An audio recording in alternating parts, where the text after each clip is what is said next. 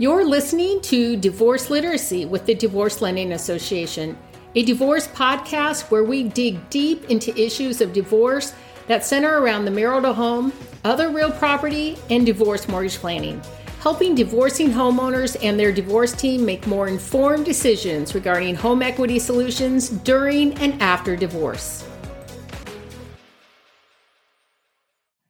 I'm Carri Goldring with the Divorce Lending Association, and I'm a certified divorce lending professional, or CDLP for short.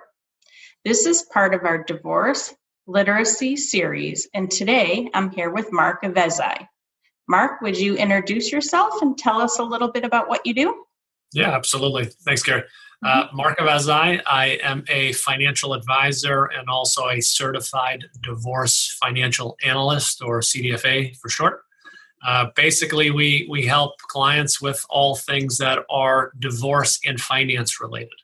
And my main office is in Troy, Michigan. We got a couple satellite offices across the state. I work with two other advisors on my team, one other CDFA as well.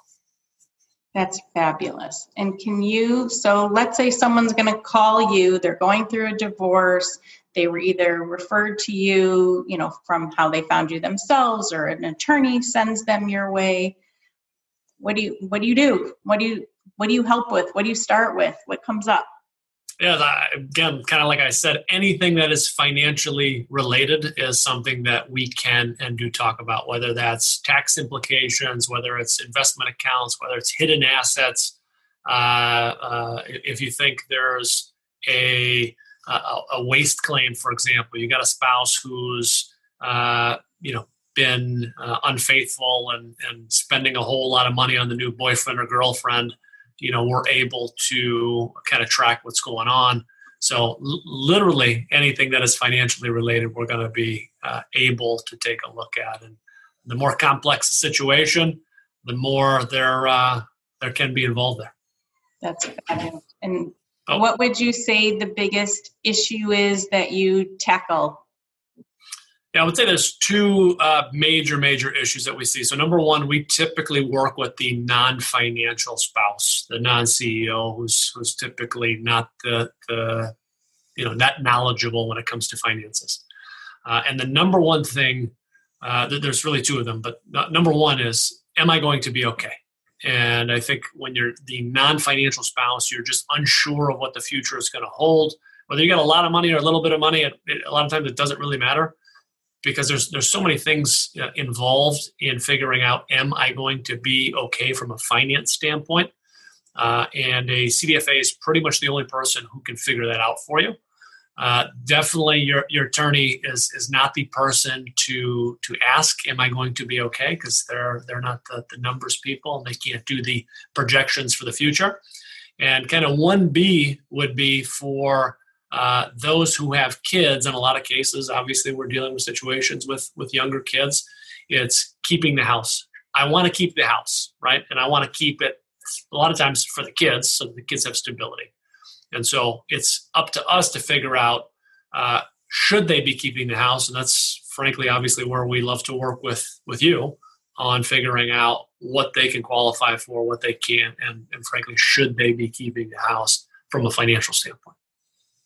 That makes sense. So if I was working with you and I was someone who wasn't real comfortable with my finances or didn't know where all my finances are, should I be embarrassed to come to you and be like, oh, I don't know anything?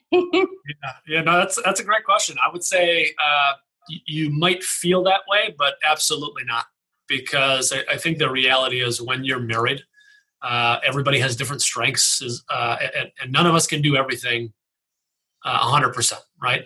There's a reason you got married, and frequently in marriages, one person starts to take over one side of the household duties, and another person takes over another side of the household duties. And it is absolutely normal that one person takes over the finances.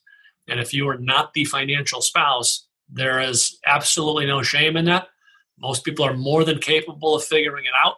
But obviously during a divorce, it's a very challenging time. It's an emotional time. It's a difficult time. And so to your point, embarrassment can definitely be part of it, but it shouldn't be. because it was just delegating that part of your life to somebody else. We all delegate things every single day, right? I didn't build my car. I didn't go acquire all of my gas out of the ground, right? We all are delegating everything every single day. And that is just one piece of life that has been delegated to somebody else. No embarrassment in that as far as I'm concerned. That's good, because I could see where that could be totally intimidating. I mean, it's intimidating enough, right, to share your finances with somebody. And then when you don't really know what they are, or you're not really sure, then it makes it even harder. Yep, absolutely. And so that kind of comes back to the first point of, am I going to be okay? If you don't know what's happening with the finances, this is typically the number one thing that holds up your divorce. Is if you don't know if you're going to be okay, how can you make any other decision? How can you decide if I want this 401k versus the house versus the up north home versus the pension?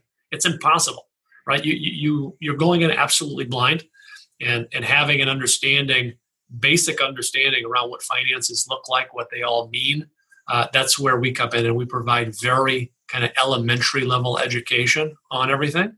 And my team and I are very understanding that the non-financial spouse needs simple education. That's something we pride ourselves on. We take very complex situations and turn them into very basic, simple ways to understand a particular topic. That's great. What I find when I work with people, a lot of times I get my spouse said I can't afford to keep my house. My spouse said I can't get any of their 401k money because it's just in their name, or they have all these ideas and they've been believing, someone that they've been living with for so long that sometimes you just have to debunk some of that stuff. Absolutely. And I think it's interesting because in some cases that spouse, your soon to be ex-spouse might believe those things as well. And they might not be trying to do it maliciously. And in some cases they might be doing it maliciously, right? And so it's important to get a third person or a third party perspective who is a professional, who is a specialist in a particular area. So, for example, what I do as a CDFA, there's tons of financial advisors out there, but there are very few CDFAs and very few people qualified to help somebody go through a divorce from a financial perspective, exactly like what you do, right? There's tons of mortgage individuals out there, but very few people with divorce specialization. That's who people really need to talk to, is somebody who has an expertise. That's so true. So what got you into this divorce world in the first place? How'd you end up here? It's a good question. I'll give you the short version. I think a lot of people who are going through a divorce, again, going back to what I mentioned earlier, everybody knows it's a difficult time. It's a challenging time. I'm not necessarily an advocate for divorce, but if somebody is going through one, I want to be able to help in the best way possible to minimize the damage of the divorce to a family core. And so I'm very family oriented. I'm very kid focused and taking care of kids. And obviously the divorce is incredibly difficult on little kids. And that's kind of what got me into this is trying to help the non-financial spouse be in a better situation so that they're able to be a better parent to their kids, right? And if you're focused on money, which a lot of times is the primary reason for divorce, right? You're not able to be the best parent that you can be. Obviously, anybody who has kids knows that being a parent is hard enough, right. let alone factoring in financial stress and financial worry. And so if we are able to help that individual better understand their finances, my hope is that they can be a better parent. And that's ultimately why I got into helping out in this arena. And I know you're really, really good at it. And anyone who works with you always is so thankful for what you do for them. So if we had to come up with like one myth or one something that you would say you're kind of like debunking all the time, is there something that you can think of that you could share? Yeah, I would say that the biggest one is I don't have enough money to hire somebody who's a CDFA. I think if there are no assets, and you don't have a 401k, a pension, housing, sure, that probably is the case. But if you do have any amount of substantial assets or inheritance or business, right? If there's any complexity to somebody's situation, there's an opportunity to make a mistake. And I think it's worth a phone call to a CDFA to see if you should be hiring one or not. I have no problem telling somebody, yeah, you don't need one. You don't need to hire me or any CDFA. So I think it is important for people to know that resources like you or like I exist so that we can help them better understand what their options are if they should speak and hire an expert. So someone could call you free of charge and just ask questions and see if what you do is good for them or not good for them. Yeah, so we basically will have an initial 30-minute consultation to talk about their situation a little bit, see if it's a good fit for us to work with them, and see if we're able to help them in any capacity. If we're not able to help them, maybe they need a business valuator, right? I don't do business valuation, but I work with some of the best business valuators in the area. Or, for example, they don't have a whole lot of financial stuff, but they got a house. And their only concern is, am I keeping the house or not, right? That's where I'm going to come and say, hey, I need you to call Carri. Carri's going to take care of you. Or there's different issues that people have that we're able to provide value. We might not be the right person to hire, but we can provide value, right? It's all about, again, finding the right experts. And I think a lot of people don't know that. I'll say one more, which is when you're looking for an attorney, I find a lot of times individuals will hire attorneys that don't specialize in family law, and they might dabble in 5 or 6 or 7 types of law. This is a very challenging time of your life. Again, it is my opinion. You should always be hiring an expert to do something that they specialize in.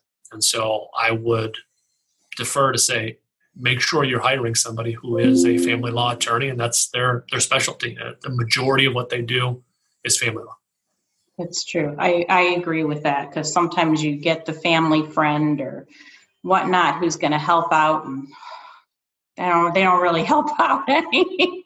It just gets more frustrating. So with all that being said, and thank you so much for doing this with me, someone wants to get a hold of you, what's the best way to find you?